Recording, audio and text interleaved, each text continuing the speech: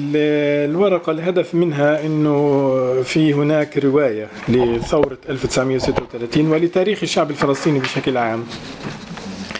رواية تركز على جانب البطولة وتمجيدية، ونادرا ما تبحث عن الأخطاء أو العوامل التي أدت إلى الفشل. يعني حتى في مؤتمر جامعة بير زيت لما انطرح الموضوع كتير اعترضوا على كلمة الفشل، إنه ما كانش في فشل. أنا باعتقادي طبعا أنه كان في فشل، لأنه حدد المشروع الوطني الفلسطيني بمنع قيام دولة يهودية، وهذا لم يتم. قامت الدولة اليهودية وتشتت المجتمع وضاعت الأرض وتشتت العباد، بمعنى أنه الفشل حاصل وموجود ولا يتم بحثه، ولا يتم بحث العوامل التي أدت إليه.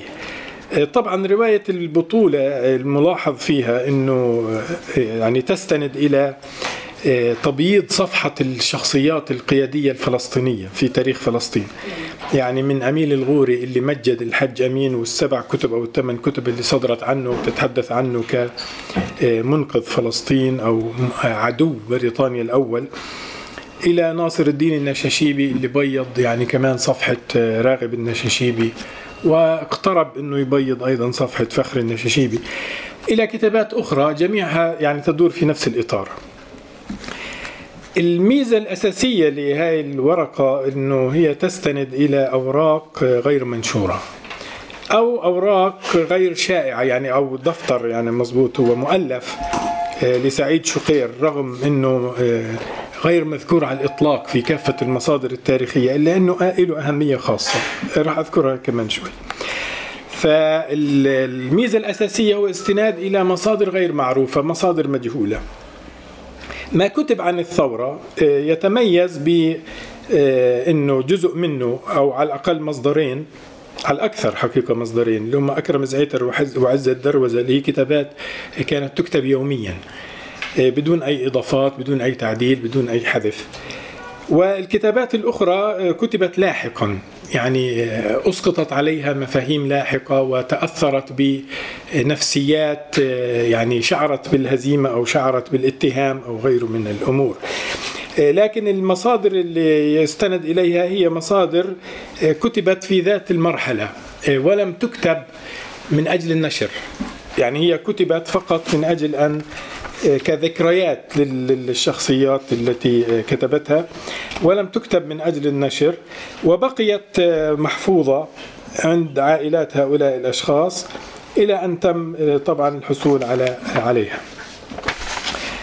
مذكور طبعا هي إيش هي هاي الأوراق، لكن أهمها باعتقادي هو مذكرات إسحاق درويش، اللي هو إسحاق درويش بيكون ابن أخت المفتي، وهو تقريبا نفس الجيل، يعني هو أصغر منه بسنتين، وكان مواكب للمفتي منذ عاد المفتي بعد الحرب العالمية الأولى، ودائما يعمل معه كمساعد سواء في مدرسة كلية الروضة أو في المجلس الإسلامي الأعلى أو في اللجنة العربية العليا أو في الهيئة العربية العليا، ودائما كان معه ولم يفترق عنه إلا عندما خرج المفتي من بيروت في عام 1959 عفوا. هاي المذكرات ميزتها اللي كتبها إسحاق درويش إنه هي ما تعكس فقط إسحاق درويش، يعني هي تعكس الأفكار التي كانت سائدة والمفاهيم التي كانت سائدة عند الحج أمين نفسه، لأنه هو من المقربين منه من حلقته ومطلع على كافة الأسرار التي كتبها أو التي اعتقد بها. في أيضا مجموعة رسائل لفخر عبد الهادي اللي هي تبين جانب آخر. وميزة الأوراق إنها بتتحدث عن فئات مختلفة من الشعب الفلسطيني، يعني في نجد إنه مصادر للفلاحين، وهذا نادر في التاريخ الفلسطيني إنه تعتمد مصادر للفلاحين لأهل الريف. أغلب المصادر الموجودة عندنا في التاريخ الفلسطيني هي كتابات لنخبة المدينة، ونجد أيضا فيها طبعا للمدينة، نجد أيضا فيها للمعارضة، المعارضين أو اللي هم وقفوا ضد الثورة في مرحلتها الثانية، ونجد أيضا فيها أوراق للمناصرين للحج أمين وزعامته السياسية. ضمن هذه الأوراق، وهي ليست مذكرات كاملة، يوجد أوراق مصطفى رشيد. طبعا هي مجموعة ضخمة هي الأوراق مصطفى رشيد، وأنا بشتغل عليها من فترة طويلة. وجدت أنه يعني موضوعاتها متشعبة بشكل كبير، لكن جزء منها جزء مهم يتعلق بالثورة في مرحلتها الثانية، وبالذات الأحداث التي حصلت بعد اغتيال شقيقاه لمصطفى رشيد اللي هم محمد وأحمد رشيد. وهذا الاغتيال كما يتبين من مصادر كثيرة، وكما يبين أيضا إسحاق درويش، تم بإعاز من الحج أمين الحسيني، وتم على يد عبد الرحيم الحج محمد. وطبعا هذا أدى إلى اغتيال عبد الرحيم الحج محمد نفسه، يعني انتقاما، اللي هو القائد العام للثورة، انتقاما لهذه العملية الاغتيال. إذا بقدر أقول إنه المصادر يعني تتيح فرصة جديدة لإعادة النظر في تاريخ الثورة، وتستطيع أن تعطي نوع من التوازن في الرواية. يعني لا تأتي الرواية من طرف واحد أو فئة واحدة من أطراف الشعب الفلسطيني، لا من ناحية طبقية ولا من ناحية ريف ومدينة ولا من ناحية أنصار أو مناهضي الثورة. الورقة تقول إنه الهزيمة أو الفشل لا يعود إلى السبب العسكري بشكل أساسي. السبب العسكري طبعا الانتصار العسكري البريطاني تحقق، ولكن لم يكن هو السبب الأساسي، بدليل أنه الثورة استطاعت في مرحلتها الأولى وفي بداية المرحلة الثانية حتى أواخر 1938 أن تلحق بالإنجليز خسائر فادحة، وأن تجعلهم يعني يعززوا قواتهم وأسلحتهم بشكل كبير. ومع ذلك لم تستطع القوات الإنجليزية أن تكسر شوكة الثورة، وإنما بدأت ضعف عندما تحولت الثورة إلى صراعات داخلية.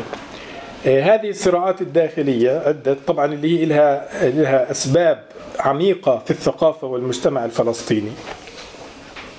هذه الأسباب الداخلية أدت إلى انقسام الشعب الفلسطيني المجتمع، وقدرة الإنجليز على اختراق الثورة وتسخيرها، يعني أنه يصار يتقاتل الفلسطينيين بين بعضهم البعض. وطبعا توجت بتشكيل فصائل السلام. وفصائل السلام هي عمليا لم تكن صناعة إنجليزية، يعني إنه مش الإنجليز أجوا وابتكروا الفكرة منهم لحالهم، لا، هي كانت عمليا هي عملية تنظيم لمعارضي الثورة اللي كان عندهم أسبابهم الخاصة لمعارضة هذه الثورة من أجل استخدامهم في مطاردة الثوار والقضاء عليهم. ونتيجة للانقسام والأحقاد كان هذا الأمر سهل. يوجد هنا ذكر لبعض القضايا الأساسية اللي هي نوعية القيادة السياسية التي نظمت الثورة. أعتقد أنه القيادة الفلسطينية وبالذات قيادة الحاج أمين الحسيني لم تكن على قدر المسؤولية. يعني بمعنى هذه القيادة كانت قيادة مش نسميها طائفية، لكن كانت قيادة حزبية عائلية يهمها بالدرجة الأولى مصلحة حزبها أو جماعتها، واللي هي يعني عمليا تتركز حول زعامة العائلة الحسينية. وهذا واضح في يعني دراسة حياة الحج أمين بشكل كبير، إن موضوع العائلة كان موضوع أساسي. وأنا يمكن نشرت في حوليات القدس عن أوراق داود الحسيني، لما الحج أمين بيكتب لداود الحسيني إنه في هجوم على عائلتنا بشكل خاص، وأنت لازم تكون حذر إنه أنت لا تقف في المعسكر اللي ممكن يعادي العائلة وتراث العائلة. هاي القيادة أيضا كان عندها يعني قصر نظر في موضوع إثارة الحزازيات والمشاكل الداخلية وتبنيها للاغتيال، إنه هذا عملية الاغتيال قد تؤدي إلى بعض المكاسب السياسية وقد تضعف المعارضين للزعامة، ولكنها في نفس الوقت تؤدي إلى انقسام مجتمعي هائل، وهذا الذي حصل. هذه القيادة لم تحسن استخدام الأموال، يعني بمعنى أنه بتتبع موضوع المال وجمعه وكيف كان ينفق. وباعتراف عزت دروزة اللي هو من أهم المؤرخين اللي كتبوا عن الثورة، مادة خام يعني مش مادة دراسية، ولكن كان يدون أمورها يوما بيوم.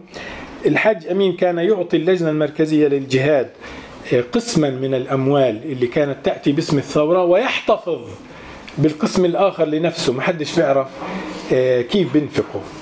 وفي رواية عن أحد المقاتلين من المزرعة الشرقية اللي هو أبو الشيخ عبد الفتاح أبو الشيخ، إنه ذهب يطلب راتبه من بيت الحج أمين، تأخر عليه في بيروت، فخرجت له امرأته وبهدلته، يعني أنتوا الفلاحين مقرفين، أنتوا ما بتعرفوش الأصول، أنتوا جماعة قليل دم، ويعني أعطته اللي فيه النصيب. والرجل كان ذاهب يطلب راتبه الشهري، وكان يستخدم الحج أمين مسألة الرواتب كما يستدل من مصادر كثيرة لإقصاء يعني لمعاقبة المعارضين أو الذين يبدون الاعتراض. أيوة، للولاءات، اللي هي نفس السياسة اللي ورثها عنه المرحوم القائد البطل الرمزي ياسر عرفات. نفس السياسة اللي كان بيتبعها الحج من استخدام المال لتحقيق الولاء الشخصي. طبعا هذه أدت، أنا بذكر هنا تفاصيل كثيرة من كتاب مذكرات سعيد، من مذكرات إسحاق درويش، أدت في النهاية إلى أزمة كبيرة في الثورة في بيروت لما شح هذا المال، وأصبح هؤلاء الثوار والقادة اللي هو بقول أنه أصبحوا عبء علينا لأنه تركوا الميدان، ما عادوا يقاتلوا وخرجوا إلى بيروت لاجئين وسوريا، وما عندهم يعطوهم رواتب، فأصبح هناك عمليات خطف. وقال كيف أخذوا من مصطفى الطاهر مهر أخته، وكيف هجموا على الشيخ حسن أبو سعود، وتفاصيل كثيرة حول هذا الموضوع. لكن أنا باعتقادي أنه في الأساس كان في هناك خلل في التصرف في المال. أيضا الأشياء الأخرى في فشل هذه الثورة الداخلي اللي هو اعتماد التقسيم الجغرافي الذي يعتمد على العائلات شبه الإقطاعية ونفوذها. وهذا بتحدث عنه عزة دروزة في مذكراته، إنه منطقة الشعراوية خضعت لنفوذ عبد الرحيم الحج محمد، في حين خضعت منطقة بني صعب لنفوذ عارف عبد الرازق، وما كانش أحد منهم يسمح لأي فصيل من طرف آخر أنه يدخل منطقة نفوذ الشخص الآخر، بل أنه كان يحصل بينهم اشتباك وإطلاق نار على بعضهم البعض إذا تعدت أحد الفصائل أو أحد الفصائل التابعة لقائد على فصيل آخر. وطبعا المصادر التاريخية تذكر عن الصراع الشديد اللي كان بين عارف عبد الرازق وعبد الرحيم الحج محمد حول النفوذ ومن يكون القائد العام للثورة، واجتماع دير غسان الشهير الذي عقد لحل هذه الإشكالية. إذا هنا يوجد عناصر أساسية موجودة في الثقافة وفي المجتمع هي التي أدت باعتقادي وبرأيي المتواضع هي التي أدت إلى هزيمة الثورة، وليست العوامل العسكرية أساسا. يعني بمعنى أن العامل العسكري موجود وعامل صحيح، ولكن أنا بعتقد أنه العامل العسكري نجح عند الإنجليز عندما ضعفت الثورة في الشعب نفسه. الورقة بتحلل كتاب يعني هو لسعيد شقير، وسعيد شقير قائد من بتونيا، وأنا كتبت عنه دراسة شاملة عن حياته ودوره في الثورة في مجلة التراث والمجتمع. فسعيد شقير كتب كتابين، ومع أنه هو كان أمي لم يتعلم إلا للصف الرابع، كتابه يعني كتاب اللي هو كتب عبارة عن مسرحية للتمثيل، كتبها وهو في السجن سنة 1946 بعد ما قبض عليه في نهاية الثورة، كتبها في السجن. قراءة هذه المسرحية تدل على رؤيته هو كفلاح، يعني قائد فلاح، أنا سميته الفلاح الثائر. رؤيته للثورة من وجهة نظر الفلاحين اللي كانوا بيشوفوا إنه الأرستقراطيين أو نخبة المدن سيطروا عليها، وبيحكي عن خلاف بينه وبين عبد القادر الحسيني، وكيف إنه رفض الخضوع لقيادة عبد القادر الحسيني وكاد يحصل بينهم اشتباك دموي، لولا إنه في النهاية زي ما بيقولوا خزى الشيطان ووافق على أنه يكون تحت قيادة عبد القادر الحسيني. لكن بتحدث أنه في داخل السجن نقد للطبقة الأرستقراطية في المدن وعدم اندماجها في الثورة وبخلها وعدم مساعدتها لأبناء الشهداء والمعتقلين، وبيحكي تفاصيل كثيرة، وكيف أنه جاءت واحدة من اتحاد النساء لجنة النساء في مدينة القدس للسجن عشان تزور فقط عمر بيك، ولم تهتم بسائر السجناء. ولما سألته إنه أنت كيف بتنام، شكالها من الفلاحين اللي بيصحوا من الساعة 4 الصبح أو الساعة بيبدوا يكركعوا كأنهم رايحين على الحقول. فهي حقيقة تعكس جانب غير مدروس في اللي هو التفاوت، خلينا نسميه الطبقي، بين نخبة المدن ونخبة الريف، ورؤية كل طرف للثورة. أيضا بتحدث في الرواية وفي الذكريات، كتب مذكرات، هو أجى على فلسطين، رجع كان هاجر إلى البرازيل فترة طويلة. عم تحكي عن سعيد. أيوة. ورجع في 91 وكتب مذكراته ونشرها في كتيب. هذا شو عنوانه؟ عنوانه ذكريات ثائر. خلاص قرأتها عشان نسيت شو عنوانه. أيوة. ففي هاي الذكريات بيحكي أيضا عن الموضوع المال والفساد اللي في النخبة حول الحج أمين، وكيف كانوا يمنعوا ناس عن أنه يقابلوا وكذا. فأنا اعتقدت أنه هذا إضافة إلى المصادر الأخرى، طبعا بديش أحكي كتير عنه، لكن هو مصدر مهم لأنه من المصادر القليلة جدا اللي ناس في الثورة كتبوا عن الموضوع. مصدر آخر مهم، صار خلاص ربع ساعة. معلش لا قصدي المصادر احنا قرينا الورقة. لا، ما أنا بحكي عن ماشي يعني 5 دقائق ماشي 5 دقائق.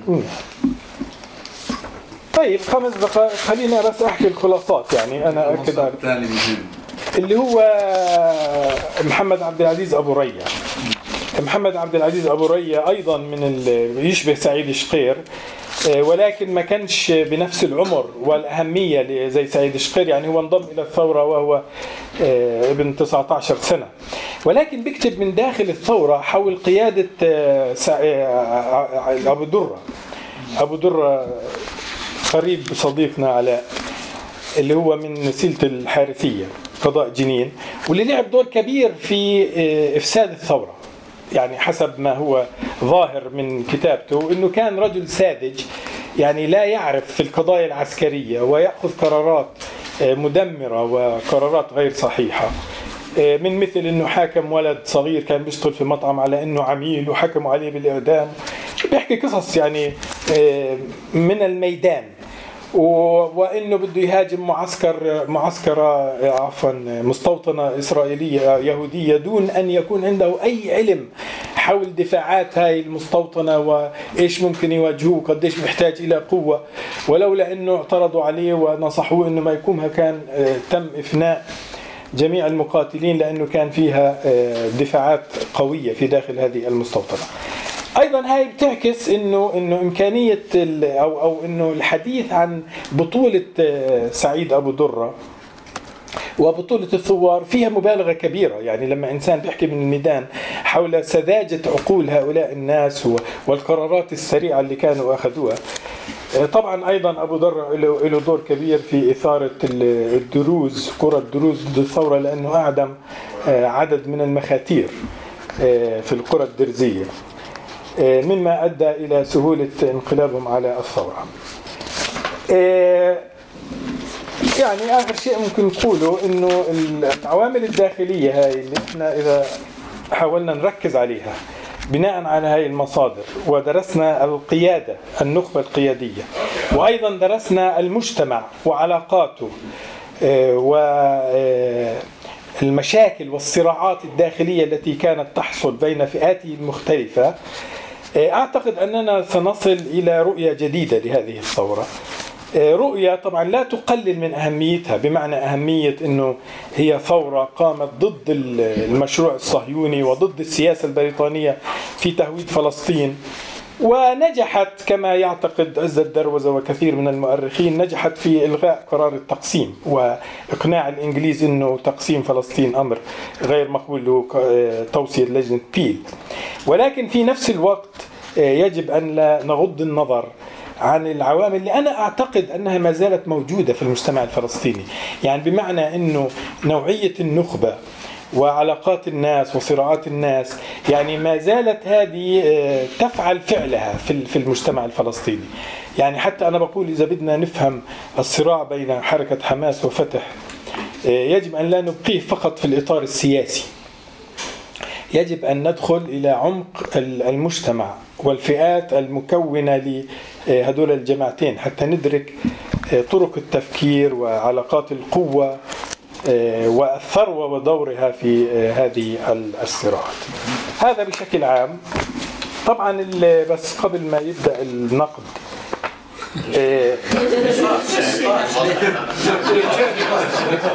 النقد من طرفكم يعني.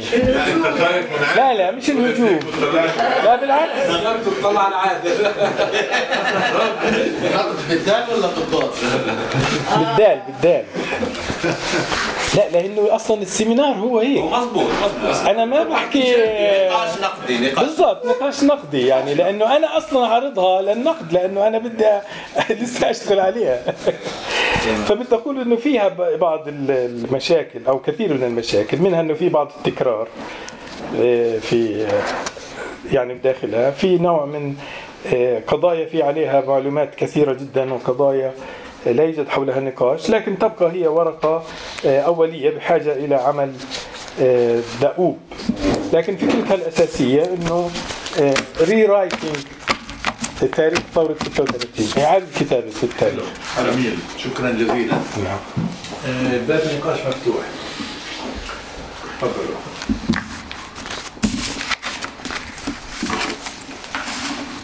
يلا عادل. يا عمي خوفتوه انتم من الاول انه يعني هو طلعوا لي سمع بعدين انا تلاميذ ماسك السيف دائما. انا بدي اسال تفضلي. كيف يعني انت بتقارن الابروتش تبعك وهدفك وبعض الاستنتاجات الاوليه مع بعض الكتابات الاخرى النقديه كمان، يعني انا ما بقصدش الكتابات التمجيديه اللي انت حكيت عنها، يعني مثلا سويدنبرغ سونيا نمرت. ايوه يعني هذول حتى رشيد خالد بكتابه ايرون كيج كمان كثير فيه الموضوع. اوكي، فيعني هذا السؤال. يعني مثلا الروايات الشفوية اللي كتبت حول الثورة لم تخلو من المبالغات، يعني معنى انه اللي كتبوا عنها بالغوا كتير في الرواية، وأسقطوا طبعا الواقع اللي كانوا عايشينه والأشياء اللي حصلت على موضوع الثورة نفسها. يعني أنا بعتقد إنه الرواية بحد ذاتها لا تصلح للتاريخ، يعني الرواية الشفوية لا لوحدها. لوحدها. أنا بحكي لوحدها. لوحدها طبعا. الرواية الشفوية إذا جاءت كمفسرة وداعمة للمصادر المكتوبة بيكون لها قيمة كبيرة، لكن إذا أخذناها لحالها بدون المصادر المكتوبة يعني فيها مشاكل نفسية كثيرة للناس اللي رووا والناس اللي اختاروا من هاي الروايات وصاغوها. يعني احنا نقرأش الروايات نفسها عمليا، برضو في عنا يعني two layers of building the narrative، انه في عنا الراوي نفسه شو حكى للي كتب، واللي كتب شو اختار من اللي هو حكاه، بعدين الراوي نفسه قديش في زمن بينه وبين الحدث، شو دوره في هاي الأحداث، إيش هدفه من هاي الرواية. فلذلك أنا يعني بعتبرهاش يعني هي روايات نقدية مزبوط. مثلا سويدن اللي قدموا رؤية عن دور الفلاحين أكثر واختلفوا مع بعض الوثائق اللي هي منشورة، لكن لا أعتقد أنه تصل إلى الدقة عندما نصل إلى مذكرات يومية، يعني وأشخاص شاركوا في الحدث وكتبوا رؤيتهم لهذا الموضوع. وليد الخالدي ما قرأت له شيء عن الثورة. لا وليد ما كتب عن الثورة. تفضل.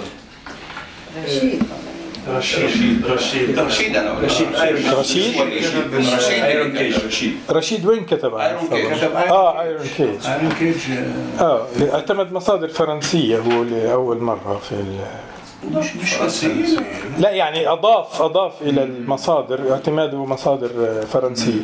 لا بس الميزة هي إنه المصادر اللي أنا بحكي عنها ولا حد استعملها. يعني بمعنى أنه هي مصادر خام جدا لم يسبق أنه استخدمت في دراسات الأخرى. برأيك كان مصادر يعني ساعدت في الوصول إلى بعض الاستنتاجات اللي تفضلت فيها اللي خلينا نعيد النظر يعني هي دخلت في عمق المجتمع أكثر من إنها حكت عن المستوى السياسي الإطار الخارجي.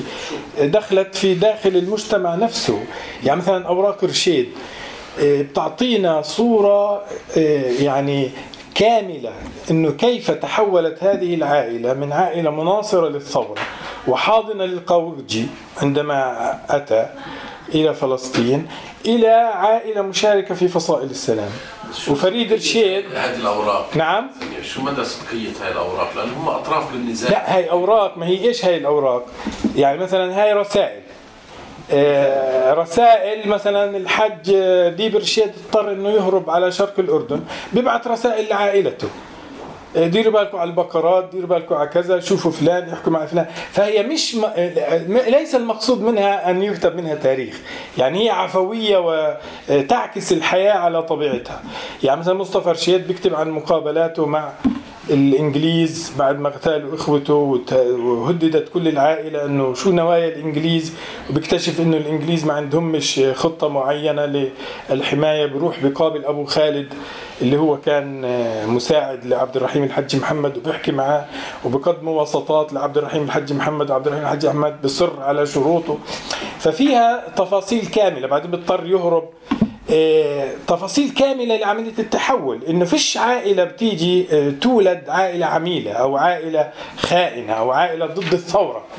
إنه في هناك عوامل داخل المجتمع وصراعات بتلعب دور. إنه في النهاية بعض العائلات تنحاز إلى معسكر معادي للثورة، وعائلات أخرى تنحاز إلى معسكر مؤيد للثورة. فالمسألة ليست مسألة يعني إنه ننظرها على المستوى السياسي إنه مين كان مع الإنجليز ومين كان مع الثوار، لا، إنه على المستوى الشعبي في تفاصيل أكثر بتقدم رؤية مختلفة. بتحب ناخذ أكثر من مداخلة بنفس الوقت ولا؟ بصير. ها؟ أوكي تفضل. شكرا.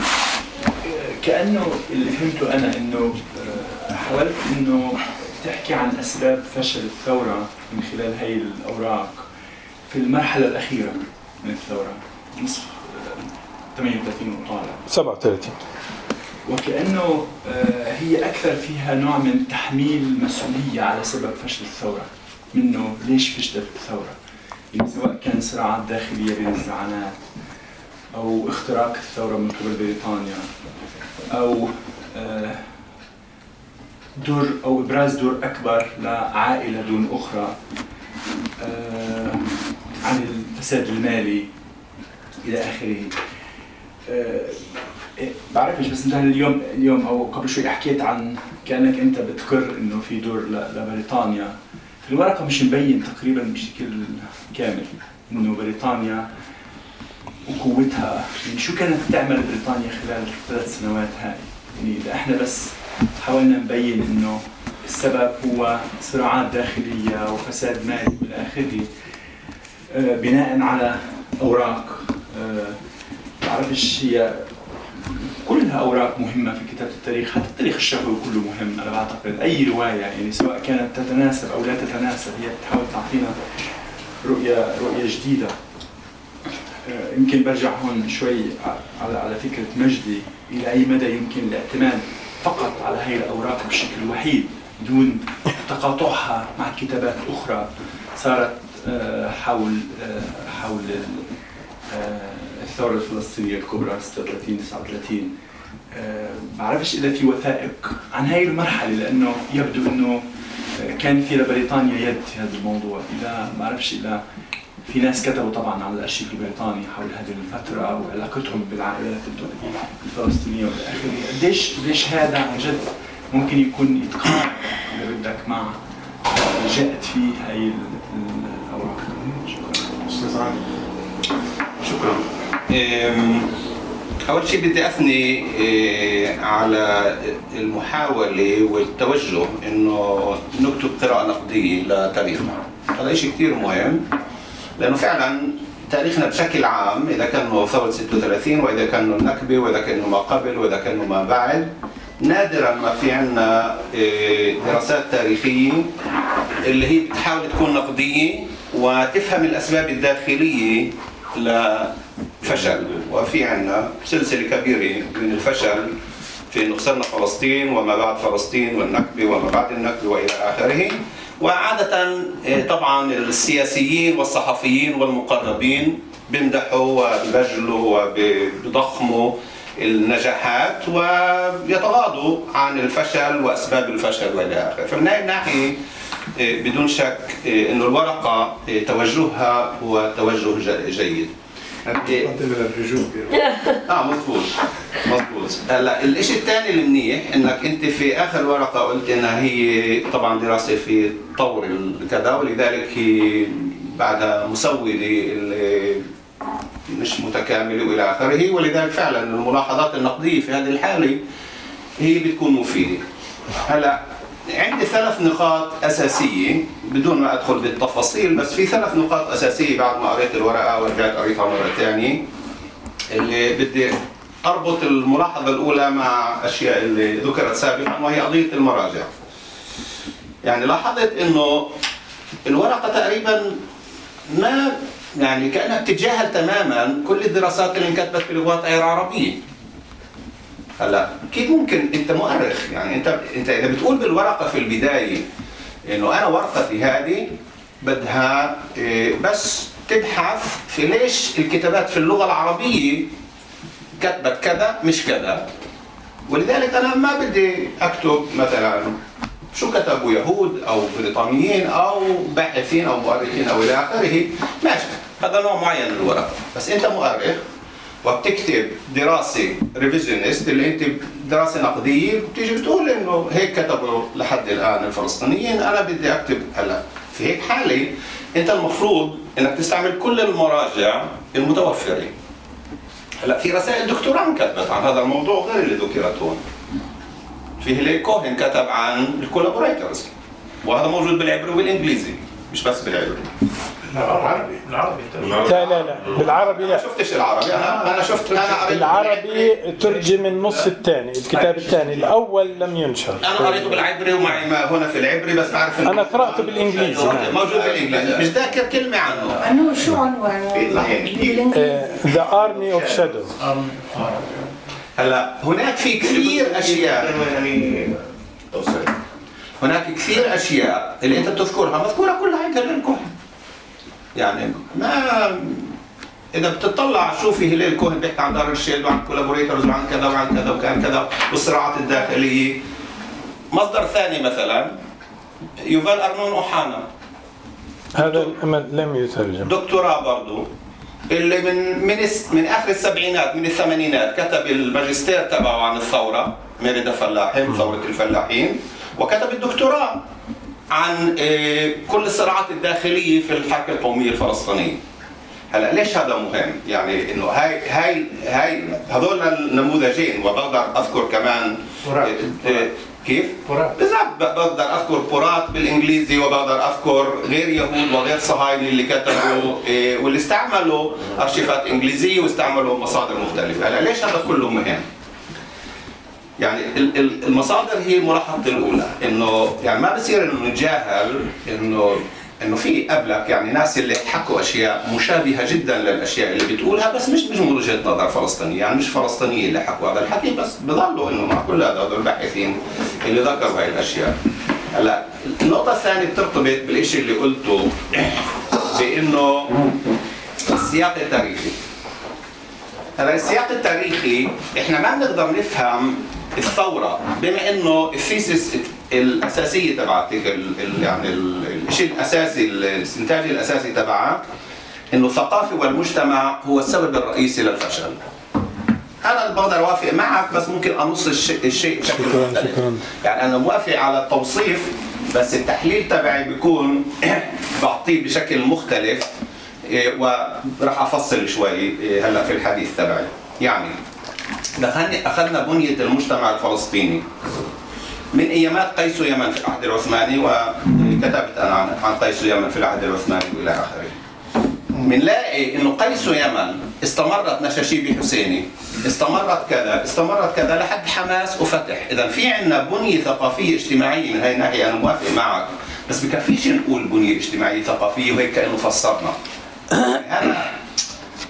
هذا تفسير بضل على مستوى معين اللي بدك تتعمق فيه وشوي تجرب شوي تعطي شوي اكثر وتحلل شوي اكثر وتقول شو يعني هذا ومن وين جاي وليش هيك، وهل احنا عندنا كفلسطينيين نختلف عن البلاد العربيه، الثورات اللي صارت في البلاد العربيه في الثلاثينات او قبل الثلاثينات او الى اخره، ولا هاي بنيه قبليه اللي ما تخلصنا. يعني بدل ما تقول حسين النشاشيبي بيقول قبيله كذا وقبيله كذا، والانقسامات هذه العموديه اللي بتصير في داخل المجتمع بين مجموعتين قوى اليوم عسكريين انا عارف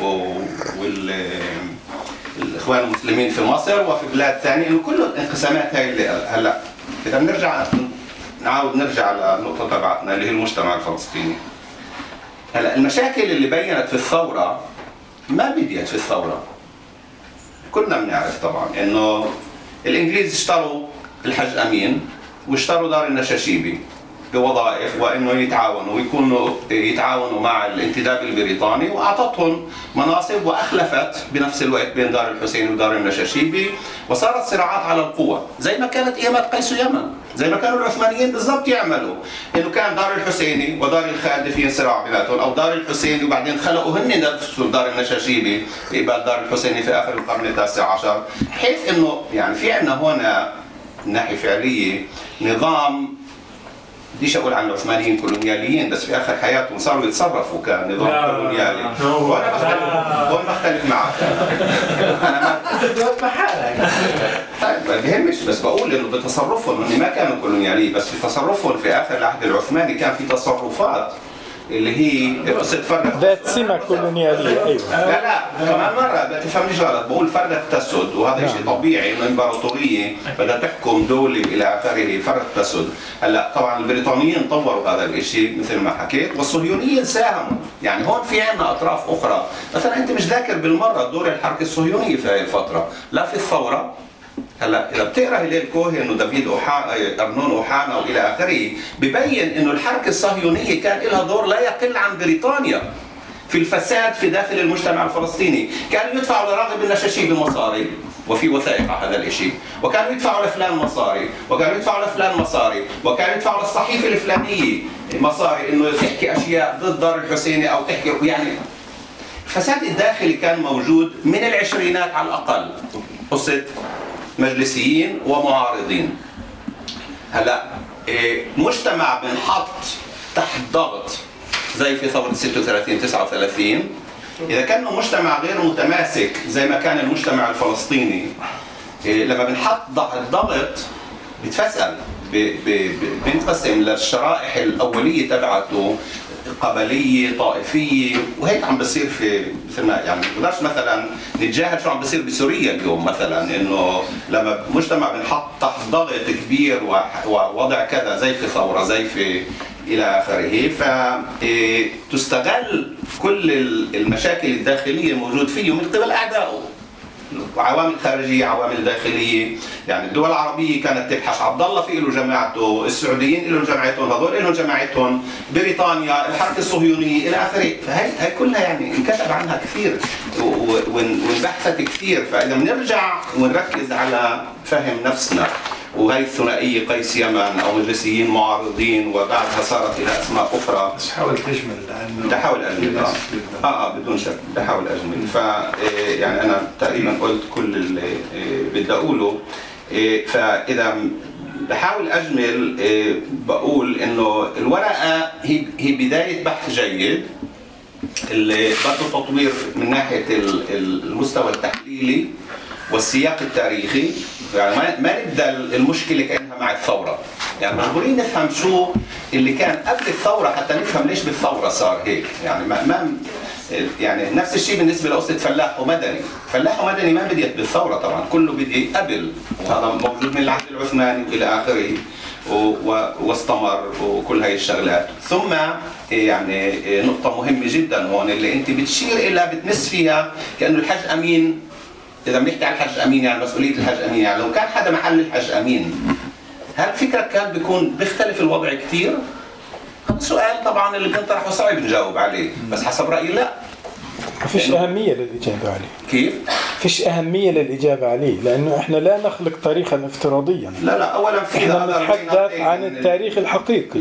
لا في نتحدث عن تاريخ حقيقي كان على رأس الحج أمين، فلازم ندرس الحج أمين. لا مش هذا هدفي، مش هذا الهدف اللي أقوله. يعني هل المشكلة هي مشكلة شخصية بالحج أمين ولا بنيوية؟ لا هي بنيوية بالتأكيد، يعني هي البنية هاي خارجة من وين؟ إذا الإشكالية هي ليست شخصية وإنما بنيوية.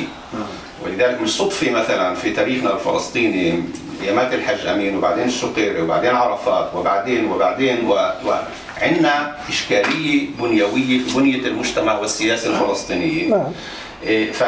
فالتحليل يعني مش بالضرورة يحط كل هاي الأشياء، بس ما يكتفي بأنه نشير إنه أوكي بنية اجتماعية ثقافية وأوكي وخلاص وفلاح ومدني وشوية وثائق. هلا الوثائق اللي وهيك بدي أختم، الوثائق اللي جبتها مهمة، بس مقابلها في كم هائل من الوثائق في الPRO في بريطانيا وفي عند اليهود في الارشيفات الاسرائيليه اللي قسم منها استعملوها الناس اللي كتبوا دكتوراه زي هيليل كوهن وارنون اوحانا وغيرهم. ثم يعني انه مثل ما ذكروا يعني انه في بعض المصادر دار الشيد او غيرهم يعني مثل ما انه يجب ان نقرا قراءه نقديه جدا جدا جدا شو بيكتبوا الناس المؤيدين للحج امين، يجب ان نقرا قراءه نقديه جدا جدا جدا كمان الناس الاشياء اللي بتيجي من دار الشيد.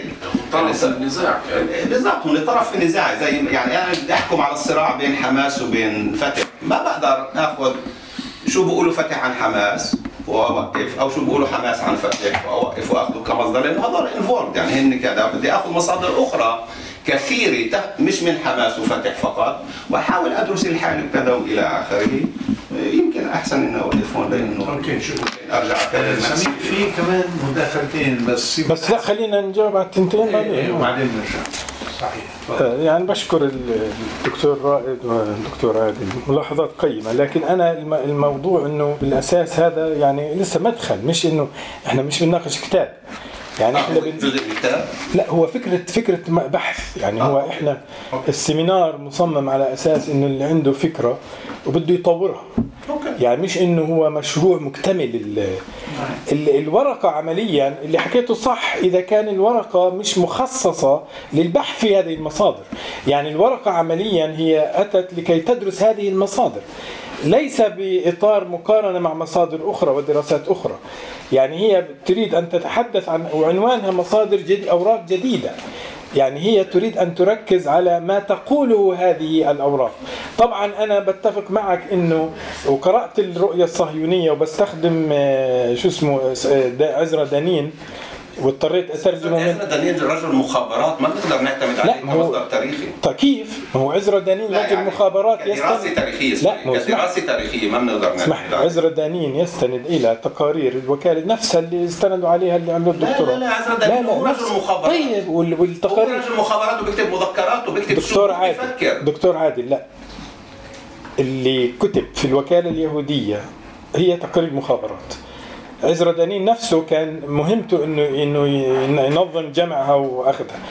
ايضا عزرا دانين اعتمد على رسائل اللي هي كانت موجوده عند سكرتير عبد الرحيم الحاج محمد وتم القاء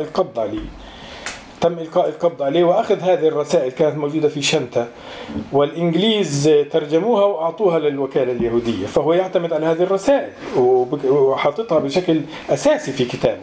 فلذلك هو لا يختلف عن الاخرين. يعني انا في ذهني فكره انه استخدام مصادر اخرى بالمقارنه، لكن هذه مرحله تاليه من المشروع وليست المرحله الاولى. موضوع الانقسامات والصراعات انا ذاكرها، الانقسامات والصراعات بين العائلات الفلسطينيه في القرى والمدن، وهي انقسامات موجوده منذ فترات تاريخيه قديمة وتمثلت لسنوات طويلة في الصراع القيسي اليمني، كما تمثلت في صراعات بين القرى على الأراضي والمياه وحقول الرعي، وأحيانا كثيرة انقسامات بين القرية الواحدة بين عائلة وأخرى أو داخل العائلة. يعني اللي تفضلت فيه كله صحيح، يعني أنا بقر فيه، ولكن هذه المرحلة من البحث لم تصل إلى الدرجات المتطورة اللي أنت بتحكي عنها مع أهميتها الكبيرة. فلذلك الورقة عمليا أساسها هو الحديث عن هذه المصادر وما تقول هذه المصادر. الآن هناك فرق بين دراسة تستند إلى ما يقوله الصهاينة ودراسة ما يقوله الفلسطينيين أنفسهم. يعني سواء هي تعزز أو تخالف إلها الأهمية الأولى، يعني بالنسبة لنا هي بالدرجة الأولى أهميتها، أهم من المصادر الصهيونية وأهم من المصادر. تفضل. الأشياء اللي بالموجودة بالأرشيفات الصهيونية هي رسائل من هذول الناس زي دار الرشيد وغيرهم لجماعتهم اللي كانوا يمولوهم ويساعدوهم من الحركة الصهيونية ومن بريطانيا، بحيث انه هذه انت بتشوف انه دار الرشيد ممكن يحكوا إشي قدام العرب، ممكن يحكوا إشي قدام اليهود، ممكن يحكوا إشي قدام البريطانيين ويحكوا إشي ثاني قدام العرب، قدام الفلسطينيين، يبيضوا وجههم قدام الفلسطينيين وان مش عملاء للبريطانيين، وان كانوا عملاء للبريطانيين وللصهيونيين والى اخره بمرحله معينه على الاقل. بعرفش وين بالضبط، انه غيرهم يعني مش الوحيدين. يعني انه نيجي نقول انه كانه فقط اخطاء الثوره والكذا والى اخره هي اللي ادت في نهايه الامر. بعرفش، لانه يعني الوثائق اللي احنا بنحكي عنها هي مش رؤيه صهيونيه، هي اشياء اللي كتبوها عرب وموجوده في الارشيف المركزي الصهيوني. بس برضه هاي الاشياء اللي كتبوها عرب موجوده في الارشيف الصهيوني، انا لا اعتقد انه في لدار الرشيد منها اوراق. يعني أنا اطلعت على كافة الدراسات اللي بتستخدم الأرشيف الصهيوني، ما شفتش أي صلة أو علاقة بين آل رشيد والصهاينة. لذلك أنا بتحدث عن نمط آخر من المعارضة، أوراقه موجودة، أوراقه لم تكتب لتنشر. أو هذا بيحكي عن دار الرشيد تبع أرنون محمد. يعني أنا ما اطلعتش عليه لأنه بالعبري وأنا لا أقرأ كل دار الرشيد كانوا لا هو أنا يعني أو فخر النشاشيبي أو فخري واضح من الرسائل. فخري عبد الهادي مش ضروري دار الرشيد، يعني ممكن يكون فخر النشاشيبي وفخري عبد الهادي كانوا يقبضوا مصاري شهري من الحركة الصهيونية. فخري عبد الهادي مرحلة معينة ما بعرفش. أنا بعرف إنه فخر عبد الهادي مع الإنجليز أما مع الصهاينة لا. هذا بعرف بناء على وثائق، يعني مش إنه لا في فرق يا مجدي، في فرق كبير. يعني مثلا فخر النشاشيبي معروف علاقاته مع الصهاينة من زمان ومع الإنجليز. هلا فخر عبد الهادي انضم للمعارضة في 39، يعني بعد ما ورسائله بتكشف ليش هو زهق من المفتي ودروزه، والمفتي بيعترف إنه هو كان بده يحاصره بدوش يرجع على فلسطين، فصار بينهم يعني غضب شخصي، هو رجع إلى فلسطين. ففي يعني أنا بقصد إنه الوثائق العربية رغم أهمية ما تتحدث عنه الوثائق الموجودة في مراكز الأرشيف الأخرى، لكن تبقى وثيقتنا إحنا يعني اللي بتحكي عنا من أنفسنا هي أكثر أهمية من أي وثائق أخرى، وهي قد تعزز استنتاجات المصادر الأخرى وقد يعني توضح جوانب أخرى لم ترد في المصادر الأخرى. زي ما أنت حكيت اللي بيكتب للإنجليز يعني بجوز يكون هدفه يأخذ مصاري مش هدفه يعكس الحقيقة. بس لما واحد بيكتب لعمه أو العم بيكتب لابن أخوه، يعني والزوجة مثلا كحلة الطاهر بتكتب لزوجها إنه فريد رشيد ما خللوش صاحب، جاب الإنجليز وحطهم في الدار ودبابة إنجليزية بتحرس البلد، وإنت لا يعجبك هذا الشيء ولا تقبل به فأرجوك ألا ترجع. يعني هذه كمان بتعكس ظاهرة إنه في داخل عائلة رشيد كان انقسام. لما فريد رشيد بيكتب مثلا يشكي من عمه الشيخ عبد اللطيف الخريج الأزهر اللي كان يمنعهم يطلقوا النار على الثوار إلا في حالة الدفاع عن النفس، وبرفض أي اتصال مع الإنجليز مع غيره. برضو هاي بتكشف جوانب مهمة، مش إنه نأخذ إحنا العموميات وما كتب في مراكز الأرشيف الأخرى. فأنا يعني بقدر جدا اللي أنت حكيته، بس هذه أشياء أنا أسترشد فيها لتوسيع أو للتقدم في البحث. الآن ملاحظة الدكتور رائد إنه تحميل مسؤولية، نعم هو تحميل مسؤولية، بمعنى إنه أنت لما تبحث في عوامل الفشل. ومن هين بيجي انه دور بريطانيا غير ظاهر، لأن الورقة لا تريد ان تبحث في دور بريطانيا، يعني دور بريطانيا مدروس ومعروف، العنف البريطاني اللي استخدم واختراق المجتمع وضرب الثوار هذا معروف ومكتوب عنه، لكن هي محاولة لقراءة داخلية وتحميل مسؤولية. نعم يوجد فيها تحميل مسؤولية وليست مسؤولية شخصية، يعني هي أنا بقول إنه في نمط القيادة، يعني نمط القيادة الفلسطينية حتى الآن لم ترتقي إلى مستوى القيادة التي تستطيع أن تقود شعبها نحو تحقيق أهدافه. هذا بالنسبة للمراجع العبرية. يعني هو نقص عندي إنه أنا لا أقرأ اللغة العبرية، مثلا يوحنا هذا ما بعرف إنه مصدر مهم جدا، لكن لم يترجم للغة إن شاء الله. اوكي استاذ كبير منير الدين بعد استاذ علاء. طيب كان عدة نقاط اللي حكيته يعني حضرتك عن 36 ممكن يزبط عن 25 في سوريا، ممكن يزبط عن الهند، ممكن يزبط عن كل الدول المستعمرة. فايش الجديد هون؟ يعني مش بالضبط جديد، يعني موجود. فهذا بيقود لملاحظة نظرية كثير مهمة. بتخيل مداخلتك مهمة إذا بتطورها نظريا، لأنه يعني أكيد في كتابات تلميع في القادة اللي أنت يعني تسحقهم تمحقهم منيح كويس، بس في قبلك واحد سحقهم ومحقهم اللي هو غسان كنفاني ب 36. قرأ عمل قراءة كلاس أناليسيس كثير مهمة بدون تفاصيل، يعني بدون تفاصيل، بس السكيما تاعه التحليل كثير مهمة اللي بيشوف فيها عمليا النخبة المتواطئة مع مصالح الاستعمار وكل هيدا الشيء. فهذا مهم ليش مهم؟ لأنه بيتقاطع مع النقطة اللي أساسية بالنقاش، إنه إحنا قيس ويمن قبائلية كل هاي الأشياء وما تخلصنا من هاي القبائلية. طيب كيف ما نتخلص من هاي القبائلية؟ مش بقرار ذاتي ولا بمنام ولا بوحي، بده يكون في تغيير اجتماعي، بده يكون في تحول من نظام زراعي لنظام رأسمالي، بده يكون في تحولات اجتماعية، بده يكون في انهيار شبه الإقطاع هذا ونمو طبقات مجتمع حديث. هذا التحول الاجتماعي يعني شيء بيصير لكل المجتمعات المستعمرات، صار بشكل ولا مرة نموذج على نموذج أوروبا. فأنت دخلت في حقل غني جدا من الدراسات موجود خاصة في الهند، إنه هون في يعني مسار مختلف إلى المجتمعات خارج أوروبا في عمليات التحديث، ولا واحدة منهم راح تنتصر على الاستعمار بقوة عسكرية، وكل واحدة منهم بسبب الظروف الداخلية تاعها يعني بالآخر. فالشيء اللي انت فيك تضيفه وتطوره، تاخذ السيريس الكلاس اناليسيس تاع غسان كنفاني وتدخل قراءاتك على الثقافة داخلها، فهذا ممكن يتطور شيء منه. بعدين في دراسات مهمة. تشارلز أندرسون خلص رسالة دكتوراه في NYU من 1200 صفحة عن الثورة. 1200 صفحة يعني 3 كتب، 3 PhDs عن الثورة اللي بيجيب فيها مراجع وتحليل وكذا، يعني منشورة موجودة موجودة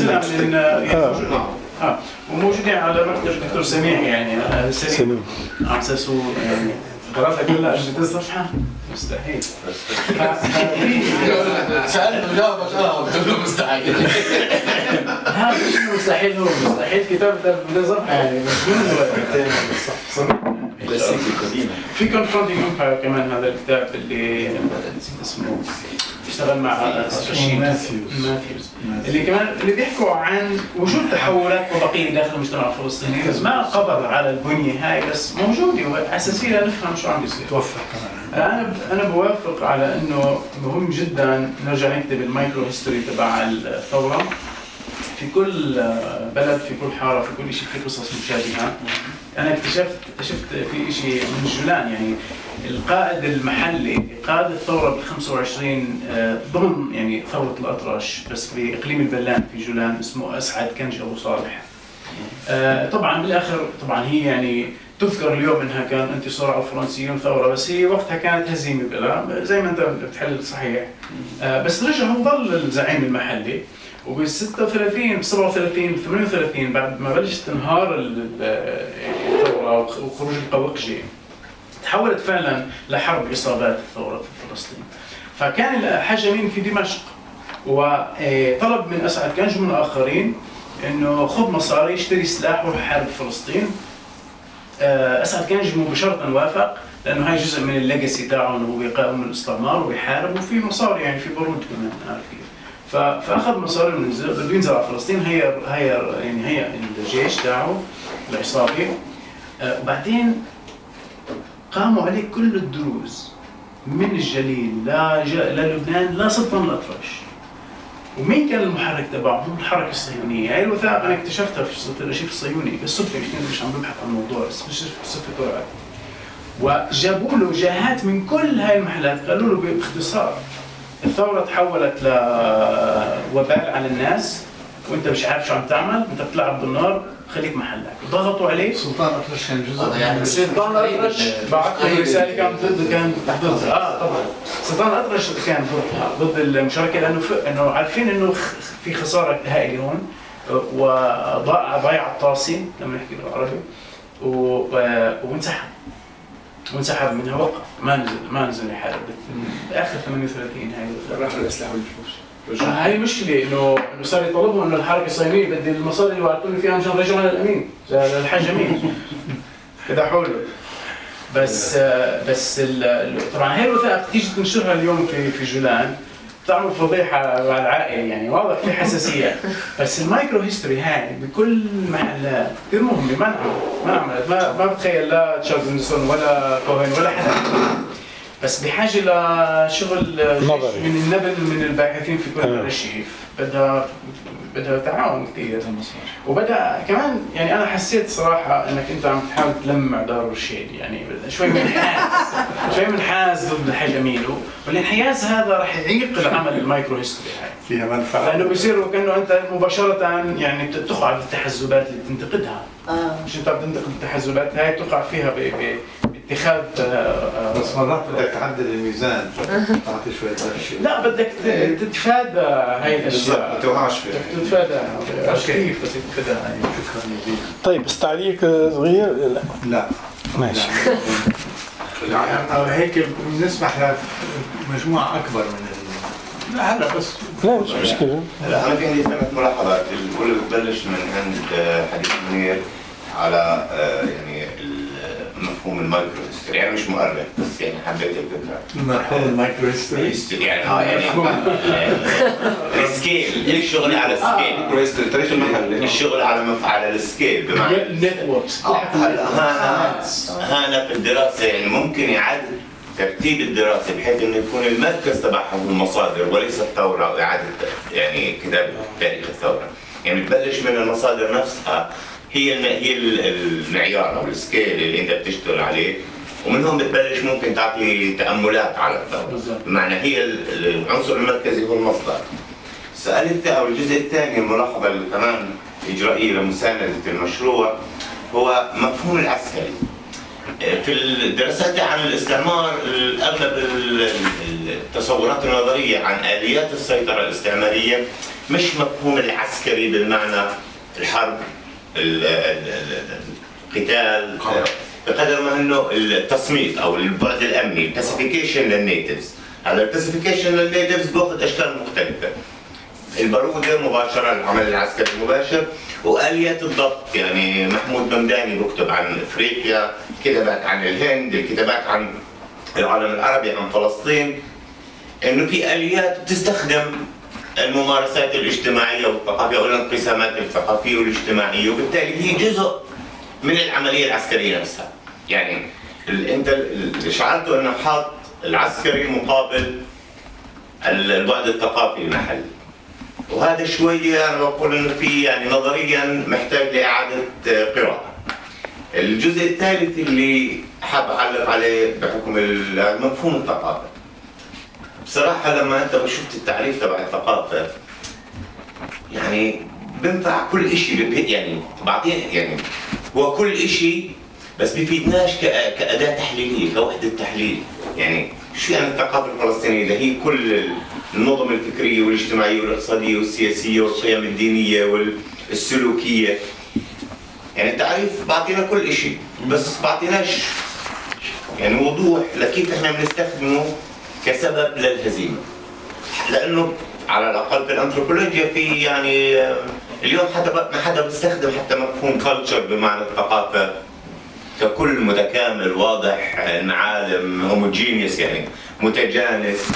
ما بعرفش إذا في مشكلة في موضوع المفهوم، يعني إعادة صياغة المفهوم بحيث إنه يضبط كأداة لتحليل حالة فلسطين.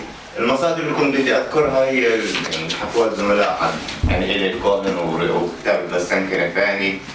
بعرفش أنا مثلا بقول إنه مرات في تاريخ تصوير الحالة المختلفة من خلال شيء زي التغريب الفلسطينية.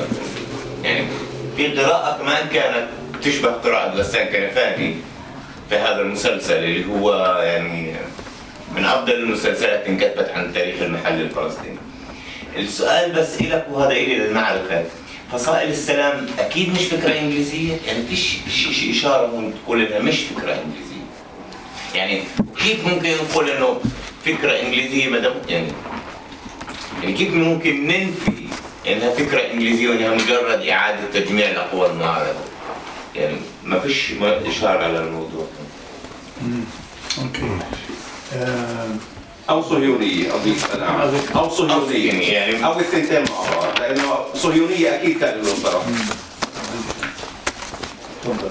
أنا بس عندي تساؤل إنه وصفاً إنه هاي المصادر الجديدة اللي لم يكتب عنها أو لم تستخدم سابقاً، قديش فينا نوصفها إنها كمان حتى هاي المصادر هي نخبوية أو غير نخبوية؟ في سيد الشقيق وفي اشياء ثانيه، في اشياء مختلفه. ايش قصدك انه هي كمان من يحدد نخبويتها؟ بالضبط، انه حتى سيد الشقيق انه هو ماشي فلاح، بس مين بيقول انه مش نخبوية هاي الكتاب؟ ممكن بس تعليق على المشكله في هاي اكيد يعني نخبوية، بس هاي التصنيف بعيد الاستخدام هاي الاشياء، اهم شيء نستخدمها انا برايي لنبني العلاقات يعني بغض النظر اذا نخبويه مش نخبويه، وبالتالي النخبوي له محل والسبالتون له محل والتاريخ الشفوي له محل. شكرا دكتور سليم. انا مش قصده ليش اعطي وصف عن نخبويتها انها اجت من القاعده وصفا، فبالتالي هي ذات اهميه اعلى من مصادر باللغه العربيه سبقت او لحقت او في عندنا شيء مش نخبوي يعني؟ مين كان يكتب؟ في عندنا شيء مش نخبوي يعني 70% من الناس كانوا ما يعرفوش يكتبوا، فمين يعني اللي مش نخبوي؟ اوكي، بس اذا بتحطها انت في بس حتى اذا بتحط ضروره يعني اذا بتحطها في محل بتواجه فيه انها هي اكثر صدقا مثلا عن الروايه الشفويه اللي بتمجد، فانه هاي عم تكشف، فبالتالي بدها تنفي الروايات الشفويه اللي بتمجد، انت عم بتحطها في وزن انه هي قاعديه جماهيريه شعبويه مش نخبويه، وعم تنفي الروايه شعبويه مش نخبويه ثانيه. وانا برايي مش بالضروره هاي الكتابات مش شعبويه مش نخبويه.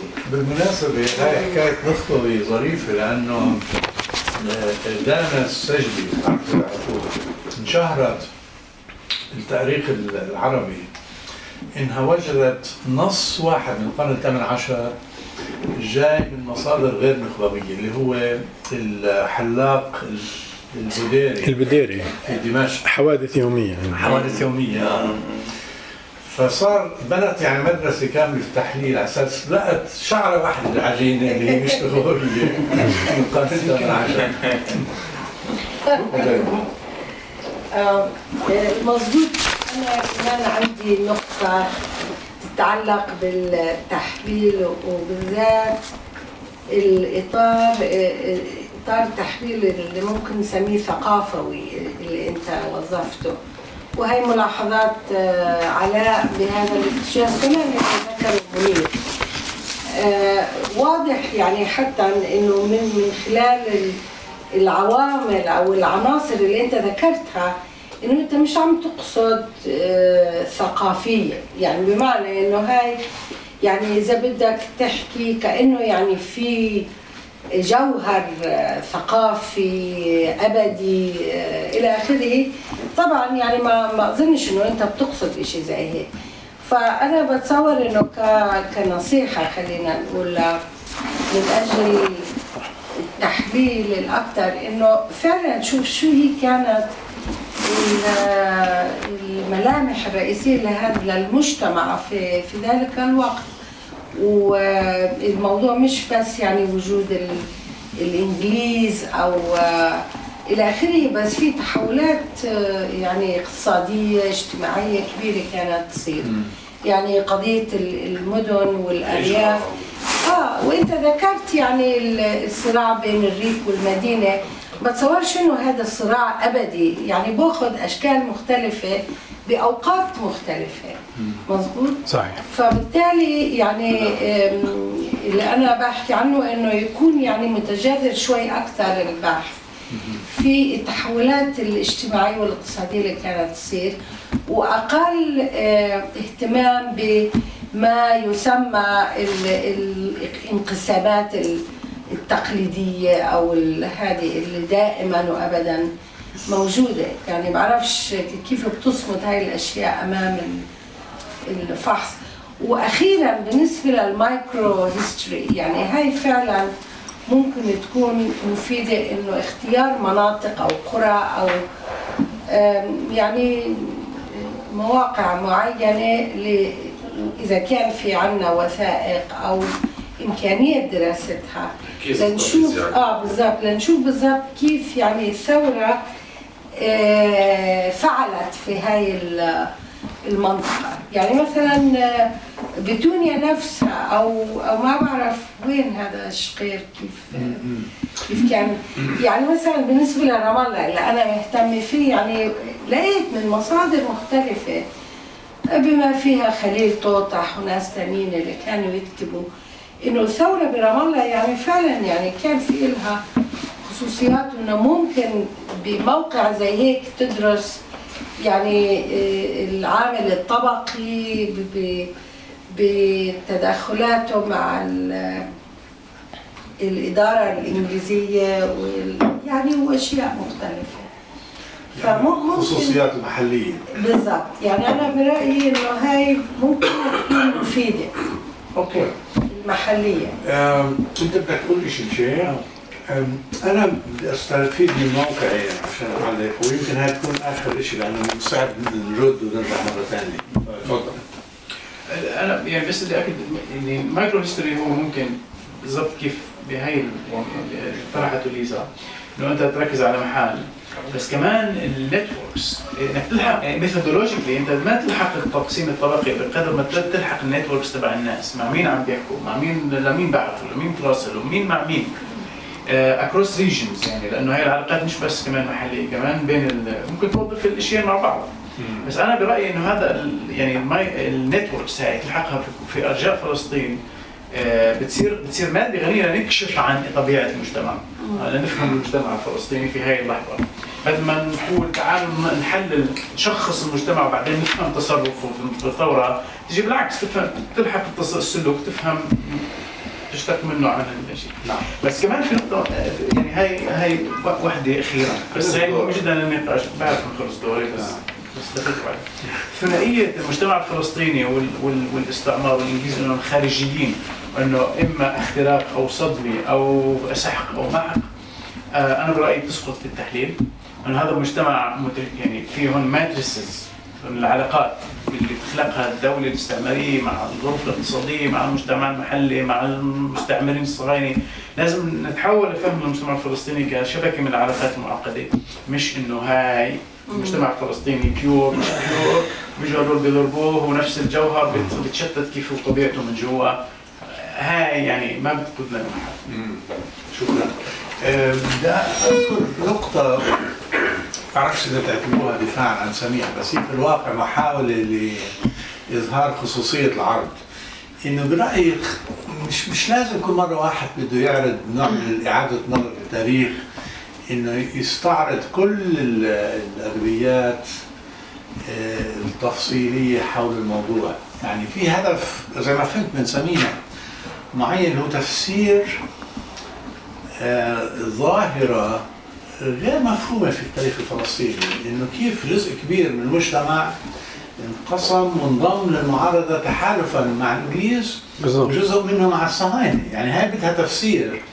لو عم نحكي عن كم من واحد عميل أخذوا مصاري، بس عم نحكي عن قطاعات واسعة من الفلاحين، قرى بأكملها انضمت للمعارضة، بدها تفسير. والالتجاء إلى نصوص داخلية في مراسلات ومذكرات أقطاب هذه المعارضة ممكن تلقي أضواء جديدة حول الموضوع. يعني إذا حطيناها بهذا الإطار بيصير في خصوصية أكثر للعالم. أنا بما إنه عم نحكي عن تاريخ تحريفي، بدي أذكر هيك فتش وأنا عم بسمع النقاش جات لي إنه دائما إحنا نحكي عن ثورة 36 إنها انهارت وفشلت، بس يمكن نقدر نعيد النظر فيها أنها نجحت. بالأبيض نجحت لعدة أسباب، منها الكتاب الأبيض اللي حد بشكل واضح وحاسم من ظاهرة الهجرة اليهودية، وبالتالي أعطى للثورة جزء كبير من مطالبها. اثنين، عجل في إنهاء الانتداب البريطاني. يعني فكرة يعني كيف؟ يعني كان ممكن الانتداب البريطاني يستمر كمان 20 سنة أو 25 بس بسبب الحرب العالمية الثانية، عشان هيك يعني صحيح. بس الثورة نفسها خلت كثير من أقطار بلندن كمان يحكوا إنه طب إحنا ليش ورطنا خلينا وتنسوش إنه في ضحايا كثير من مش بس من الفلسطينيين، من الإنجليز، الجيش الإنجليزي اللي على الأقل خلينا هذه أحد النتائج الثورة. وثلاثة، هذه سليم زي اللي مثلا نقول نجحت العملية ومات المريض. فيك تقول هيك، بس يعني بس طلع عليها شوي. يمكن تكون خاطئة. عم بطلب منك تعيد النظر بأسلوب يعني أطروحة فشل الثورة. أولا يعني قلصت من الهجرة اليهودية الكتاب الأبيض. اثنين، عجلت في إنهاء الانتداب. ثلاثة، وضعت بذور التقسيم. هلا بذور التقسيم الناس بيشوفوه إنه بداية النكبة، بس في الواقع إنه التقسيم اقتراحاته من خلال الثورة أحد وجوهه كان إنه نزعت عن الحركة الصهيونية فكرة إنه فلسطين يهودية، إنه يعني حصرت يهودية فلسطين في جزء من فلسطين، وزرعت بذور انه يمكن لازم نفكر. هاي فتيش كبير، هاي كبيرة مقسومة. الحركة الصهيونية هي بتفكر هيك انه التقسيم هو كان تراجع عن الوعد السابق. مش التقسيم، الكتاب الأبيض فقط. التقسيم فشل بعد الثورة، يعني الثورة أفشلت. بس هيك سليم تتذكر إنه التقسيم أعطى دول يهودية ودول العبد الله، الفلسطينيين ما طلعلهمش شيء. تقسيم في عسبيل ما في لهم شيء. هيك صار بالتقسيم. لا هيك في 37 تقسيم بيحكي عن دول يهودية والقسم العربي تحت حكم عبد الله. يعني لا مش مضبوط، لأنه في 3 اقتراحات للتقسيم، هذا واحد منهم. في كانت 3 نماذج للتقسيم. والنموذج اللي النهائي كان انه القسم العربي تحت حكم عبد الله. معلش هلا من اوكي هيك انا بتذكر هيك انا بس هذا بالفحص. في نقطة ثانية عندك أنا قطعتك يعني. لا أنا هيك. لا أنت كنت متحمس لإشي ثاني. شيء ثاني. لا. بس. طيب شو نسيت؟ إيه. طيب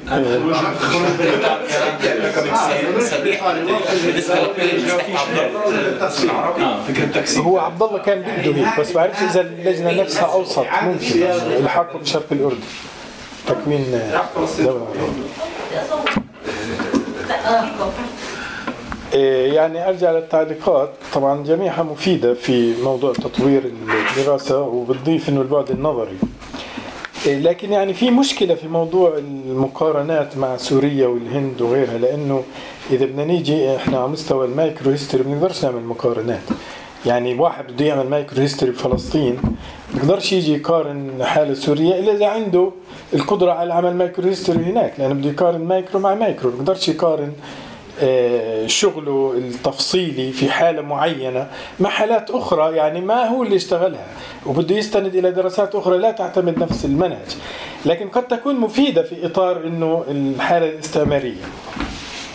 وأكثر شيء مفيد اللي حكاه الدكتور منير في الآخر، إنه الموضوع مش موضوع، هذا اللي أنا بحاول أقوله، يعني إنه الموضوع في الآخر مش موضوع فلسطيني مقابل بريطاني، يعني بمعنى فلسطيني مقابل بريطاني، يعني آل رشيد والنشاشيبي عملاء والحسيني وطن، لأن الحسيني كان بيقود الحملة ضد بريطانيا، وهدول وجدوا أنفسهم في مرحلة معينة من التاريخ لحماية أنفسهم في المعسكر البريطاني. أنا بقول غير هيك، يعني أنا بتفق معك، يمكن هي مش واضحة الفكرة، لكن هي عمليا أحد الأسس في الورقة، إنه الموضوع إن لازم ننظر للقضايا مش بإطار مجتمع فلسطيني خالص مقابل الاستعمار البريطاني، لا، إنه في تداخل، وإنه نفس الإنجليز كانوا منقسمين، يعني نفس الإنجليز كان تعاملهم مع المجتمع الفلسطيني ومع الصراع العربي الإسرائيلي والقوى المتصارعة كان مختلف، يعني في ناس كانوا يبدوا تعاطف مع الفلسطينيين ويقدموا مساعدات رغم انهم كانوا جزء من الإدارة الاستعمارية كأفراد. يعني بس انه بدك تنظر بالضبط العلاقات كيف صار في تداخل في المجتمعين او الطرفين. هلا هذه مهمة في الناحية النظرية، لأ أنا بتفق إنه هي بدها شغل أكثر من أجل وضعها، بس لا أنا ما بتفقش إنه يعني الموضوع في الآخر بيرجع لموضوع اقتصادي، وهذا بيجي لتعريف الثقافة، يعني إنه مش في الآخر هو لأنه في طبقة شبه إقطاع وانهيارها هو الحل تشكل، لا، إنه في يعني مثلا نيجي إحنا لمفهوم الزعامة، يعني الحج أمين مثلا كيف بنى زعامته ندرسها بنجد إنه فعلا في عوامل ثقافية اللي هي الدين والاقتصاد ومفهوم الناس للقائد. يعني الحج أمين كان يعتبر زعامة مقدسة، بمعنى أنه اللي بيحكيه هو بيحكيه المفتي اللي بيمثل الإسلام اللي بيمثل النبي اللي بيمثل آل البيت، وبالتالي لما بيصدر حكمه على أحد بالموت يعني هذا بأخذ نوع من القداسة، مش بيجي بإطار أنه الحج أمين شخص يسعى إلى تعزيز زعامته السياسية وبالتالي يستخدم وسائل غير شريفة من أجل تحقيق هاي الزعامة. فهين بيجي المفهوم الثقافي، هو مش صحيح أنه الأنثروبولوجيا تخلت عن منهجها الشمولي الهوليستيك أبروتش اللي هو أساس الأنثروبولوجيا، بمعنى أنه أساسها أنه لا تأخذ الجانب الاقتصادي لوحده أو السياسي لوحده أو الديني لوحده، لا، هي بتنظر إلى شبكة العلاقات بين هذه النظم وتمييزها للمجتمع نفسه وتحريكها لعملياته اليومية، مش إنها هي بترجع زي العلوم السياسية بتأخذ مثلا فقط الجانب السياسي أو الجانب الاقتصادي وتسترشد، لا، هي بتأخذ المجتمع كبنية واحدة متكاملة، نظم متداخلة مع بعض البعض. المفهوم الديني يؤثر على الاقتصاد، والاقتصاد يؤثر على السياسة، يؤثر على طبيعة الزعامة، يؤثر على الفئات الموجودة داخل المجتمع وكيف تتفاعل. فمهمة الأنثروبولوجي إنه يفهم هذه الشبكة المعقدة من الأنظمة وتفاعلاتها وعملها. فلذلك أنا بصر إنه يعني هو المفهوم الثقافي هو اللي بتعريفه إنه ليس جزءا معينا من المجتمع أو نظاما واحدا من المجتمع، لا، هو عمليا كلية المجتمع بشكل عام. بالنسبة لملاحظات أخرى، مفهوم العسكري إنه البعد الأمني، لا، يعني هو أصلا أنا فيش تطرق كبير يعني فيش بحث في مفهوم العسكري، لا، أنا بأخذ إنه في النهاية الثورة صفيت بالقوة العسكرية، يعني تم تصفية رجالها وتم محاصرتهم واعتقالهم وأخذ الأسلحة منهم، هذا تم بالقوة العسكرية. هنا بيجي المفهوم العسكري، القوة المادية. ولكن أيضا أنا بقول إنه هاي القوة المادية لم تنجح ولم تستطع أن تنجح إلا اعتمادا على تدخلها في البنية الثقافية، وإنها هي اخترقت هاي البنية واستطاعت إنها تبني.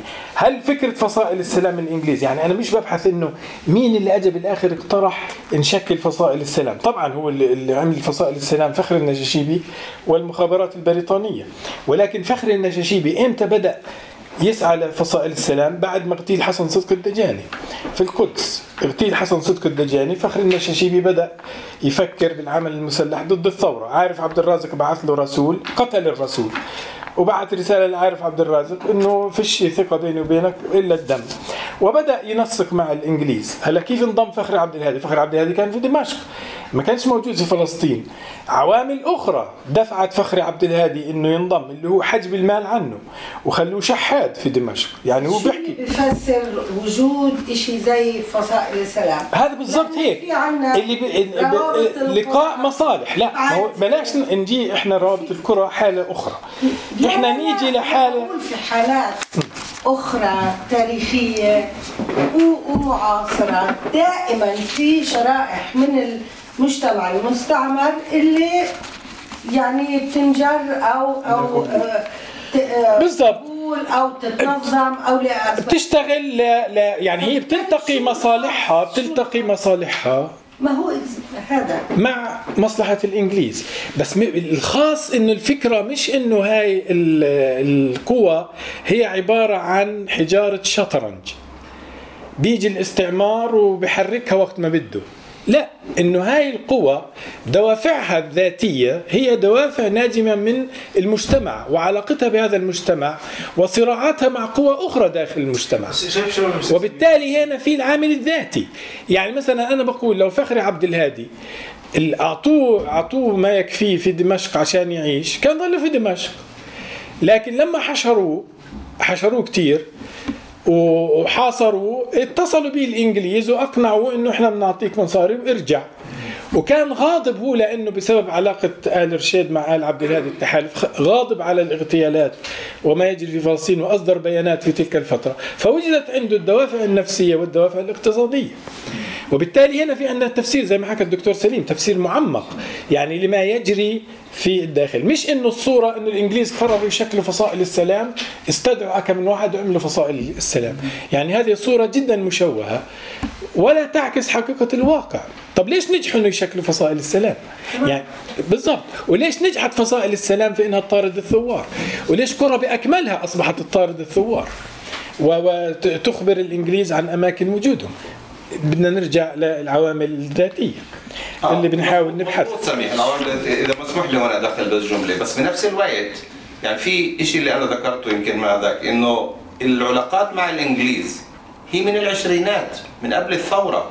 ولذلك هلا كيف توظيف العلاقات هاي في مراحل مختلفة تاريخيا في وقت الثورة وقبل الثورة وبعد الثورة، هذا اوكي بصير للتفاصيل الظروف التاريخية المحددة، بس بدون العلاقات بين بريطانيا والحركة الصهيونية مع المعارضة للمجلسيين. انا ما بدي اقول انه هذول وطنيين اكثر من هذول، بس مع كلات هذول كانوا يمثلوا شيء، وهذول كانوا يتعاونوا مع الانتداب البريطاني والحركة الصهيونية. انت بتقول لمصالحهم او ليش التقت مصالحهم، اوكي، بس يعني اذا هيك اذا كل شيء قصه مصالح ومعناته الواحد حسب مصالحه بيتعاون مع العدو والى اخره، بتصير فوضى يعني من ناحيه وطنيه والى اخره. فبدون الخلفيه هاي للعلاقات اللي بديت من 1920 وفي بعض العلاقات قبل بكثير من 1920، الحركه الصهيونيه بدها توظف وتشتغل وتمول والى اخره من القرن التاسع عشر.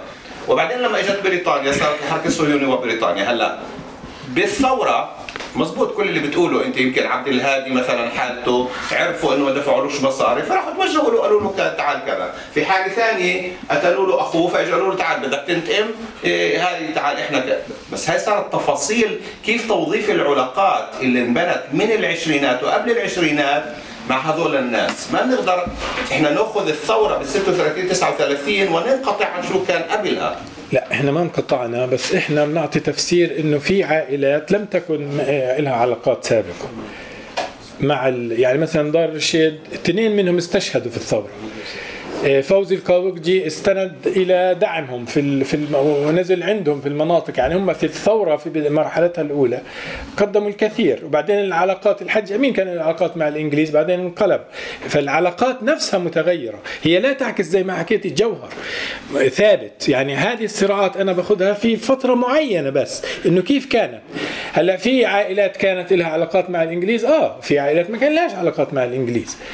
ودخلت إلى الثورة نتيجة لعوامل داخلية. فأنا ما بهمل دور الإنجليز، ولكن أنا بقول إنه الدور الإنجليز ثانوي، بمعنى إنه زي ما تفضلت الصراعات موجودة داخل المجتمع منذ الماضي، والإنجليز بيجوا بيستثمروها بطريقة معينة، بيستثمروها في مراحل معينة بأشكال مختلفة.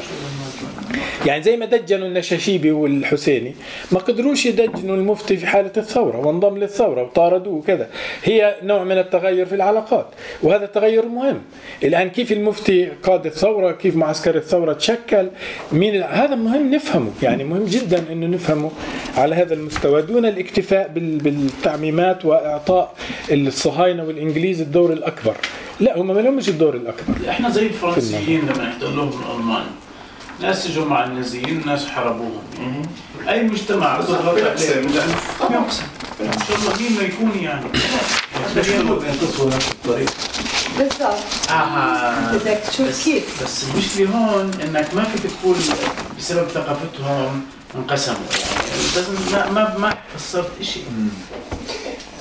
على كل يعني هذا هو تماما نوع النقاش اللي احنا بنتوخاه من هاي الندوات، انه يصير عرض، الناس يقروا البيبر، يصير في نقاش عليها والكل بيستفيد باغناء.